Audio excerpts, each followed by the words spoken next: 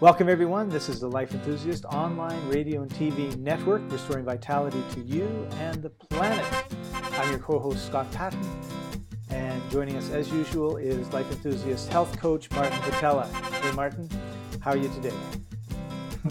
Doing good, Scott. Thanks for asking. And today I would like to treat our listeners to having as subject interview somebody really interesting, somebody famous and somebody intelligent and somebody who's got a lot of experience.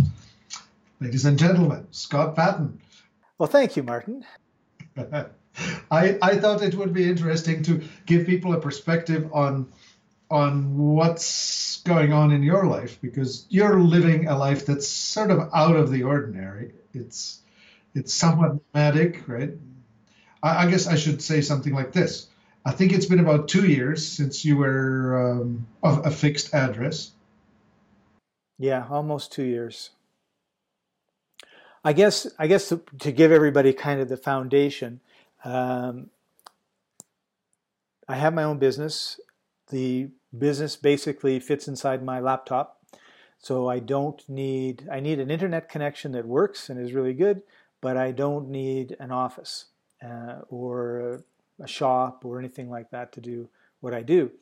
And about 2 years ago, it was pretty obvious that my youngest son, the last one still staying at home with me, was going to buy a house and move out. So I thought, great. And basically took everything in the house, moved it into his new house, and so he could do with it as he wanted, and closed shop and headed to Morocco, actually. And for the next, till now, I've basically been around the Mediterranean, been to a number of countries in Europe and Eastern Europe, in England, and so Western to Eastern Europe, and as far south as Kenya in Africa.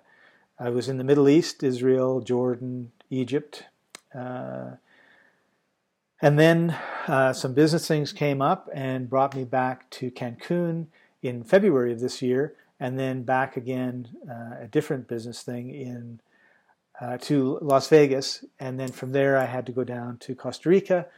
So then I spent a week in Panama and came down to where I am now in Medellin, a wonderful city in Colombia. I planned originally when I left to spend last year in Europe, and then this year in Africa, and next year in Asia, and basically head east until I got back home. But I describe it as being, this big bungee cord that's attached, and you just get so far, and then it pulls you back. And I thought, I am not going to be crossing the Atlantic Ocean like 10 times this year. I'm going to stay on this side because obviously I have reason and work that needs to be done on this side of the ocean.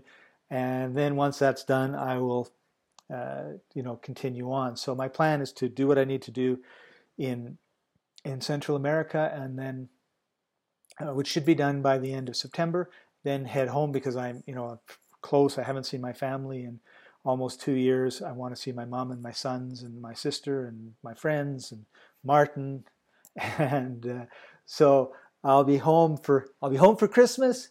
And then I don't know, like I had this plan, but then the plan got interrupted. And to me, it's kind of like, it's not really clear the direction that I should go next. I'm actually being pulled west more, which is, I have a project that I could be doing in Hawaii, and I love Australia. I want to go back to Australia. I have some friends in Southeast Asia that want me to come. So I could end up going eastward in the opposite direction, and then continue my African journey and go back to Europe, right? So, I mean, this was going to be a 3-year journey. This is the way I had it mapped out.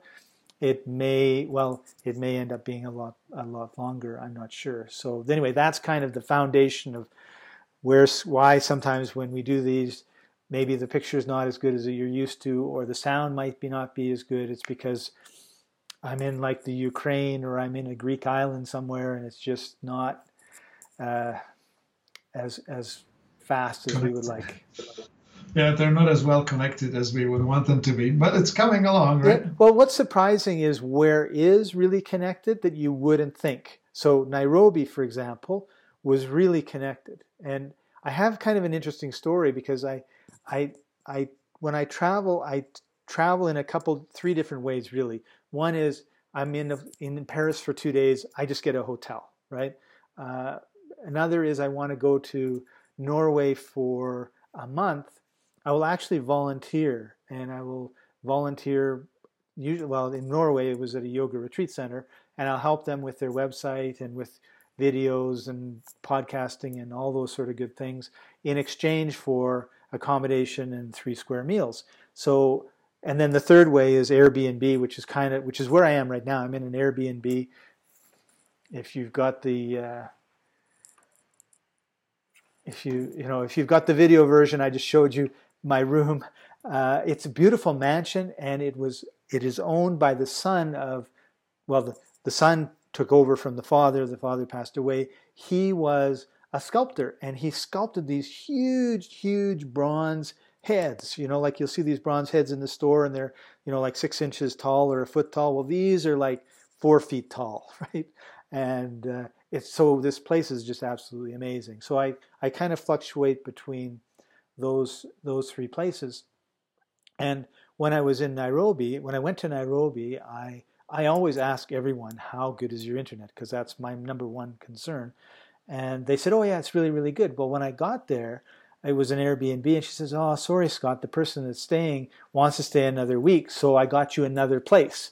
Well, of course, the other place did not have very good internet. However, I was expecting, because my expectation of internet in Africa is low, that she really wasn't telling me the full truth about how fast her internet was. So I had actually picked her because she was a 10-minute walk away from a co-working place, which is a place where I can go and they'll give me a desk, and it's like an office, and I can just go in and do my work, and it's usually like the best Wi-Fi in the city, and it was. So it really didn't matter in that particular case.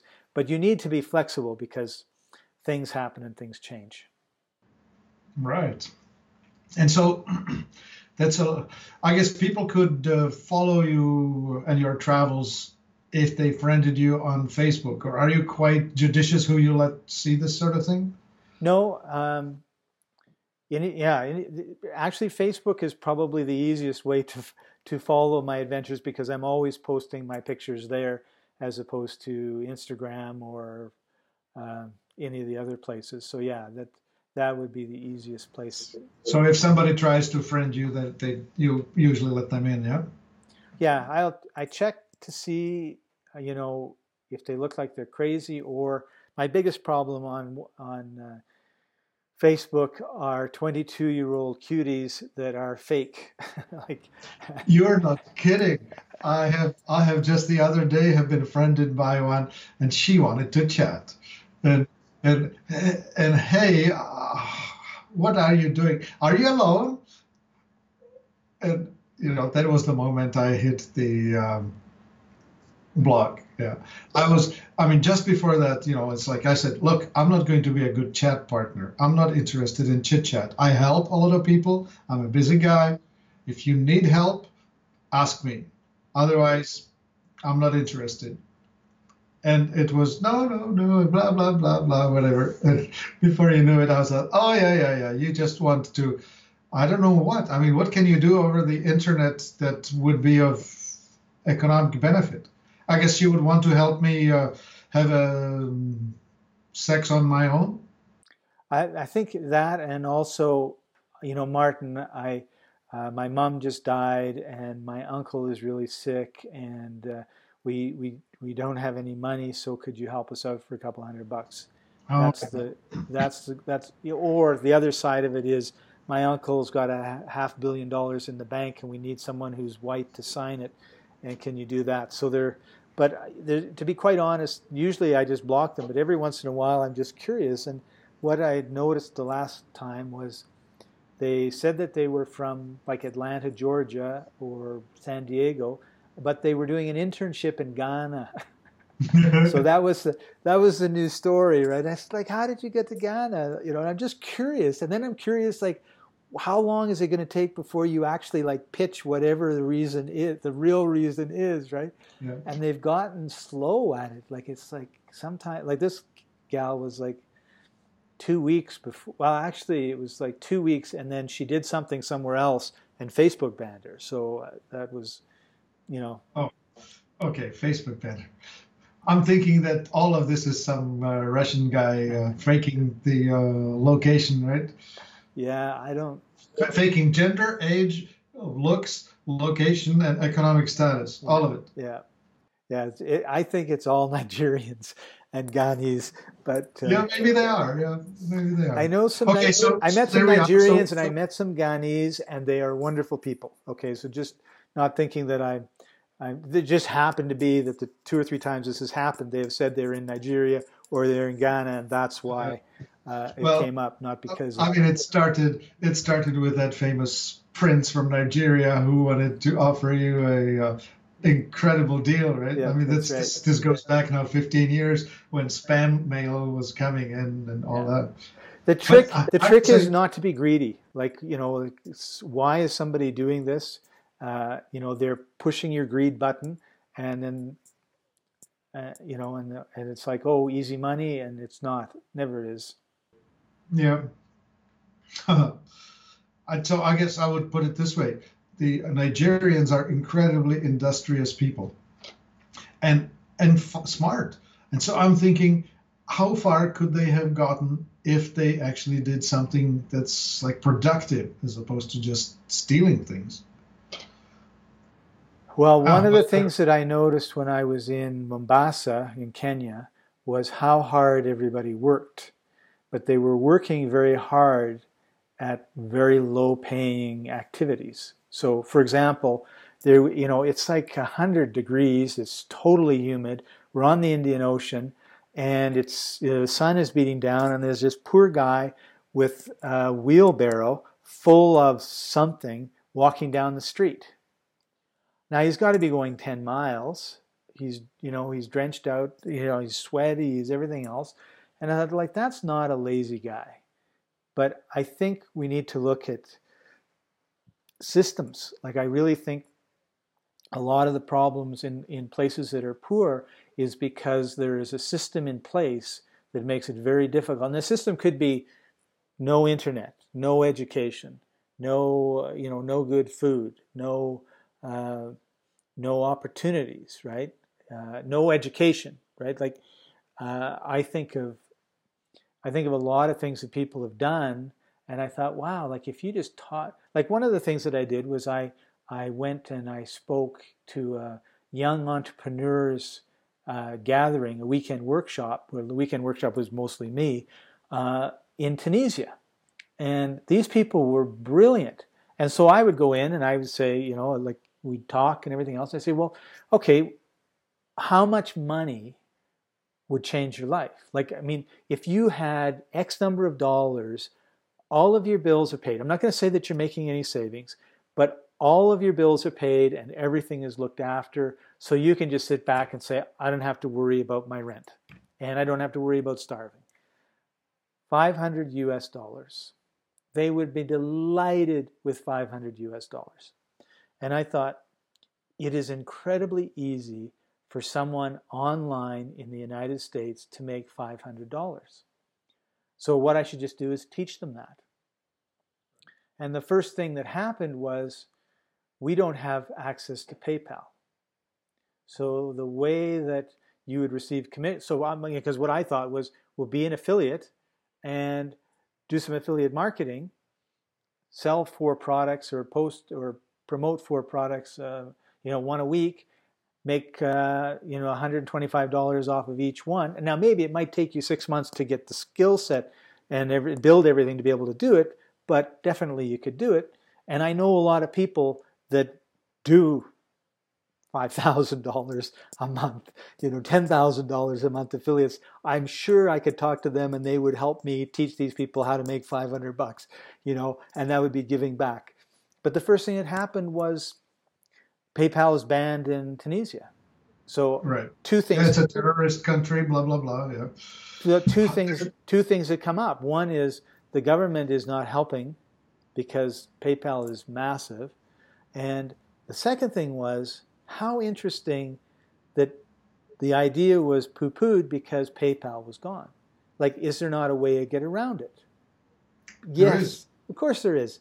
They all have accounts in France, or I guess because they were Tunisia and France are connected. Right. Yeah. So this guy's got an account in France. So the mindset was really interesting, right? Because we're like, well, get your PayPal account in France. Yeah, but then how am I going to get the money here? Who cares if you have the money here? If you've got an account and you have a PayPal in France, you can buy a ticket to Paris. Go there, spend a weekend, get however much money you want, as long as it's under 10 grand, and go home, right? Like, Yeah. but it was just kind of like, no, we can't because, and it was very difficult for them to think Out of the box. Out of the box, right? So Yeah. would it be bad if you were poor in Tunisia and rich in France? How long can you go to France every year? Like, I don't know, 3 months, 6 months? So, and then how much can you bring back? Well, if you brought back 10, because I'll use 10 grand because that's what it is for Canada and the United States. If you brought $10,000 back every year and you only need $500 a month, that means you have 4 grand that you're not going to be spending that you can put in your savings account. So, but this was very, very difficult to, in fact, I've gone further than I actually did with them because I wish I had actually written this out and we could have found out the details. But you have to be, particularly if you're traveling, if you're doing what I'm doing, you are constantly faced with, I really don't know if tonight I'm going to end up in the place that I'm supposed to. I always have, but I always think, am I really going to end up where I mean to end up? And the best example of that was Machu Picchu, which was my very first trip where I'm thinking about. It was a 6-week trip before I went on this trip, and it was really to see if I could actually do it. Did I really like traveling? Could I survive in a country that wasn't English as the first language? Could I get my work done? So I decided that I was going to spend a week near Machu Picchu at Yellow Lodge. And it was like 35 miles away from Machu Picchu. So it would be a day and a couple days in Machu Picchu and back. And then there was this week, a couple days before and a couple days after at this lodge. So I'm talking to the person, it's Airbnb, and we're talking, we were emailing each other back and forth. And he says, when you get to Cusco or something like that is the name of the town, it's quite high up. You go to this corner and there's buses that will take you, and they're really like vans. And I go, okay. And so I get to Cusco and I spend the night there, and I'm thinking, how am I going to get to this place? Like, how am I going to get to where the vans are?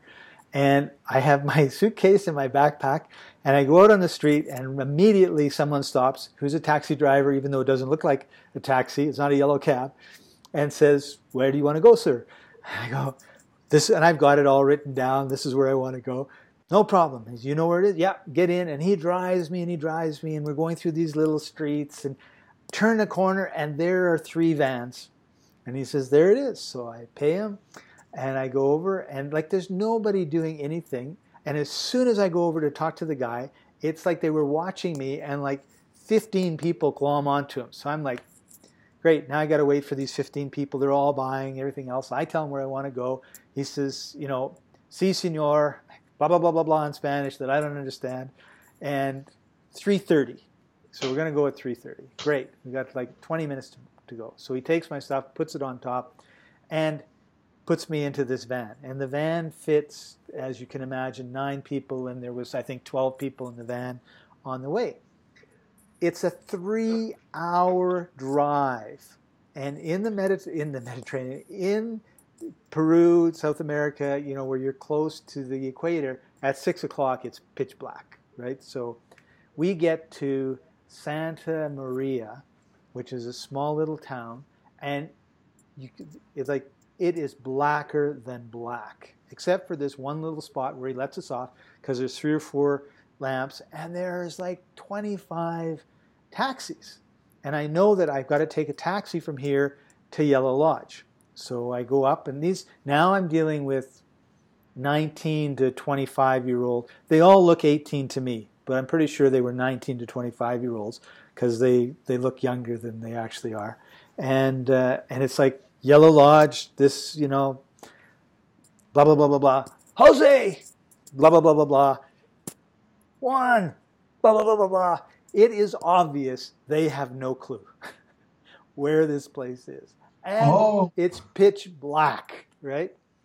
So, or none of them want to go, but they don't want to tell me that nobody wants to go. I don't know which one it was, okay? But yeah. finally, they all decide that they know where it is. CCNR, Yellow, we know.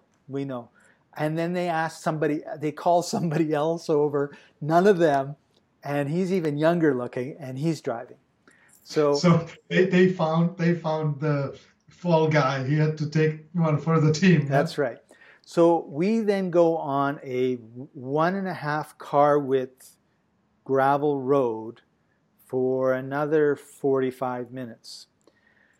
All I can see is 10 feet in front of the car and beside me, which is basically straight up and down. Yeah, cliff face, right? Yeah, we're going along the cliff face. I can't see anything on the other side. I can just assume that it's the same thing except going straight down. Right. And it was. Like when I was there, when it was light out, it's like this road just runs around the side of the mountain. It's halfway up. There's, and it's easily half a mile from the creek, the river, to the top. And so at this quarter-mile thing, this thing goes. If you fall off, you're going to be pancake. You will never be. Well, I guess you'd be found in the daytime. And this guy, and he's not going particularly fast, right? Because if someone's coming the other way, he's not going to. Like you go around blind corners, and of course it's honk honk, and you go around. And I'm thinking like, oh my God, like this is just going forever. And then we finally get to Civilization, which is 2 buildings with a light on. He stops. I look into one of the buildings, and there's a courtyard. And I knew that there was an Englishman and his Peruvian wife and their daughter. And so I see someone who's British looking, and I think, oh, I've arrived. And of course, I have arrived, and we made it. And I said to him, like, you should give us a little bit of a warning about what it's like to get here. And he says, if I did that, nobody would come. I said, no. But I would have been a little more mentally prepared if you'd have, this is an adventure, but I would have been mentally prepared if you'd have told me. So oftentimes in the journey, and every time I have gotten except once, I've gotten where I wanted to go or where I expected to go. And the one time that I didn't, I thought I probably wouldn't because they weren't communicating with me. So I had a backup plan, which is always good to have, is if you can't find this place, go somewhere else. But there's always, hotels and motels and hostels where you can stay if you have to. But be flexible. And I think that's one of the things that you learn when you're traveling is you got to roll with it doesn't matter to me. I could be yelling at these guys. What good is it going to do? First of all, they don't understand me. And secondly, I'm lost, right? They know where they are. It's sweet. It's a cute insight into the sort of goings on of an itinerant person, right? Like, you see all kinds of things that you would have never expected to see, or the unusual situations that you find yourself in must be just, I don't know what to call it. I guess fun. Yeah, you go with an attitude of adventure, of having fun, of being an ambassador for your country or for your family. I think that's sort of important. And also, the other thing is everybody has preconceived notions of white guys, old guys, Americans, Canadians, yeah, and a lot of places, I'm the only person that they've ever met, or I'm only one of 2 or 3 people they've ever met. Certainly in Mombasa, there was, aside from the place I was staying, which had a lot of,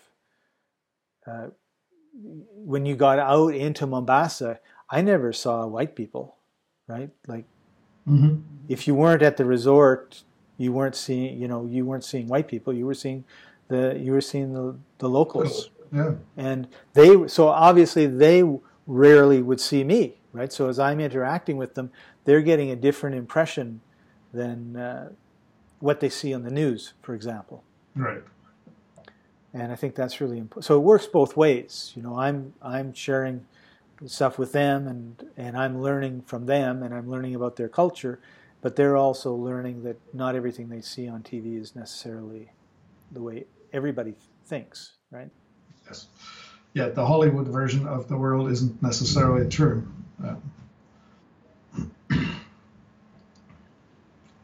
Interesting. So I guess this life is not for everyone. You better be, um, I guess, wise enough to be able to navigate these things, because you could easily end up in a situation that's quite unpleasant.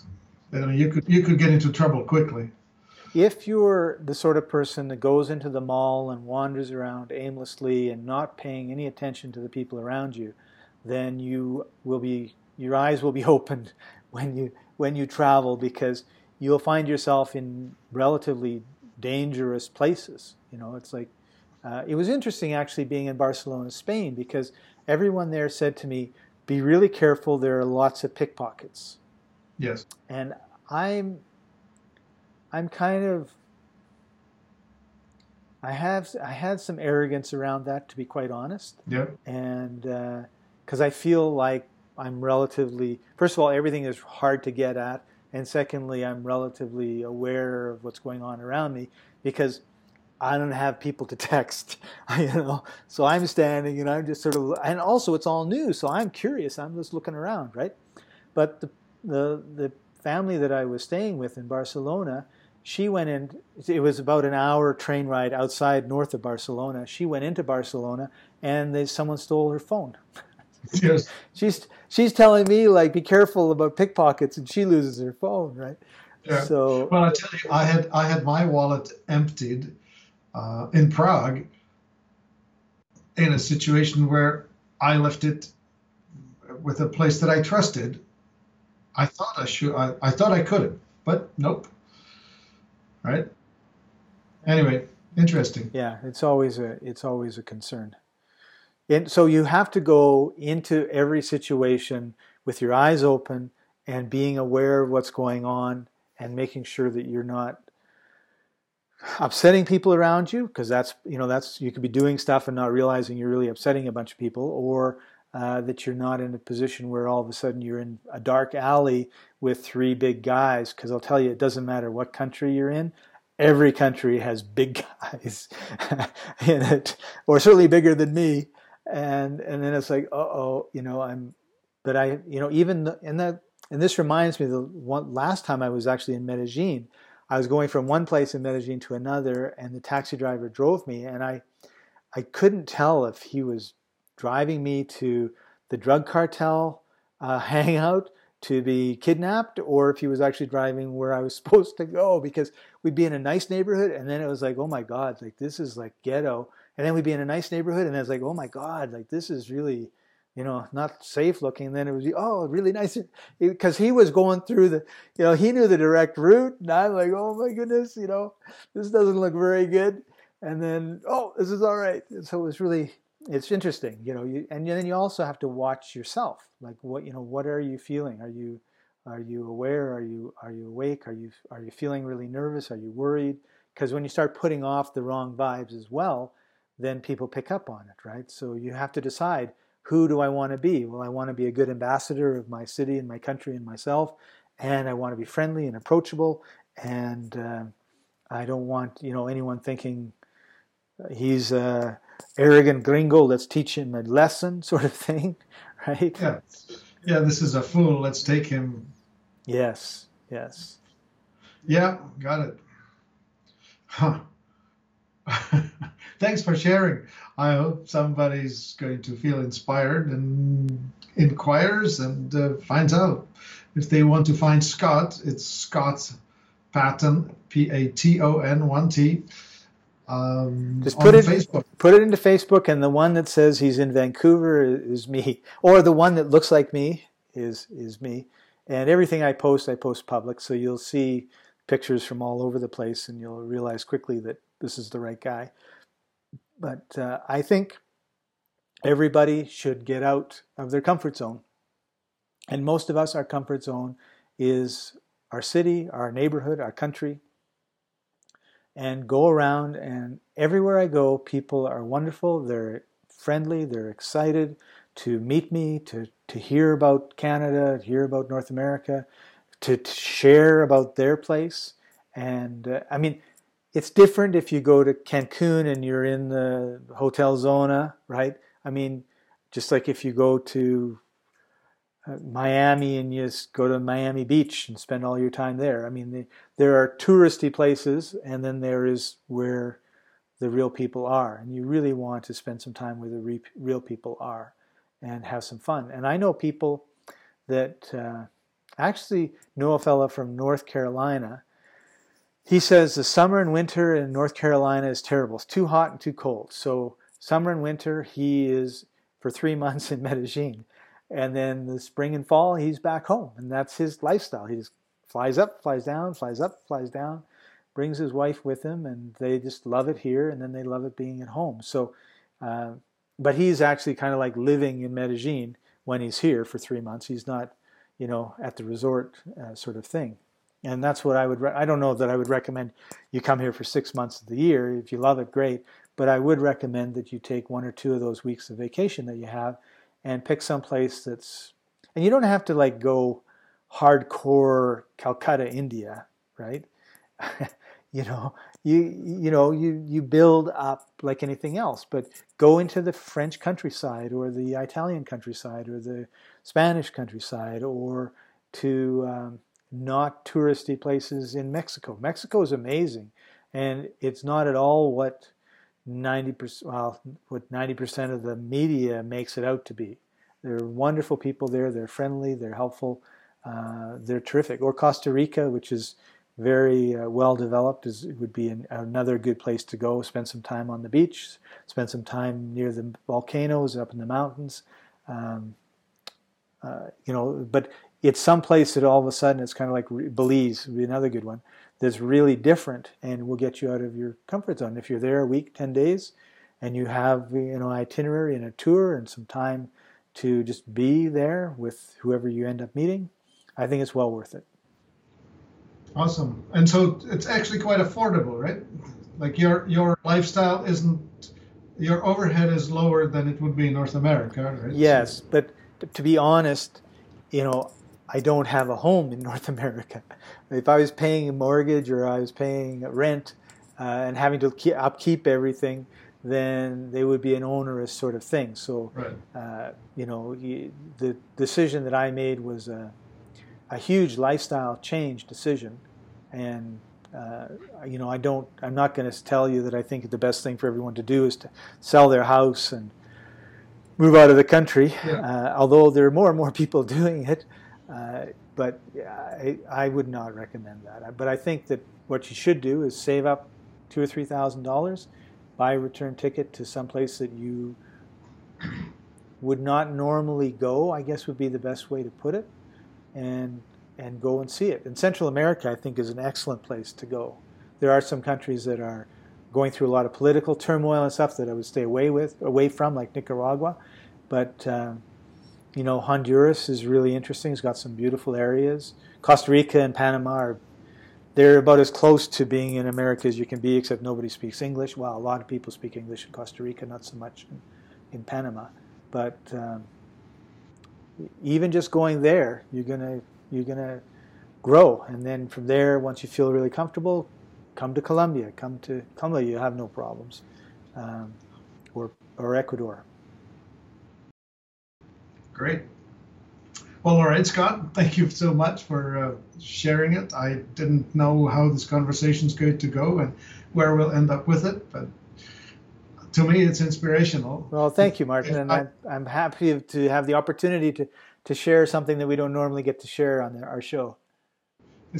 Your life is so unlike mine because I'm pretty much tied to my desk job. I'm available to people 24/7, or at least 12 hours a day, whereas you are available only on the dates that you schedule. And I think that what you bring up is a really good point. Is it's very important that you take time to design your life, right? You decide, like I know, I spent 20 years running a grocery store as a manager. And to me, I was in high school. I had a part-time job with them. I went to university, had a part-time job with them.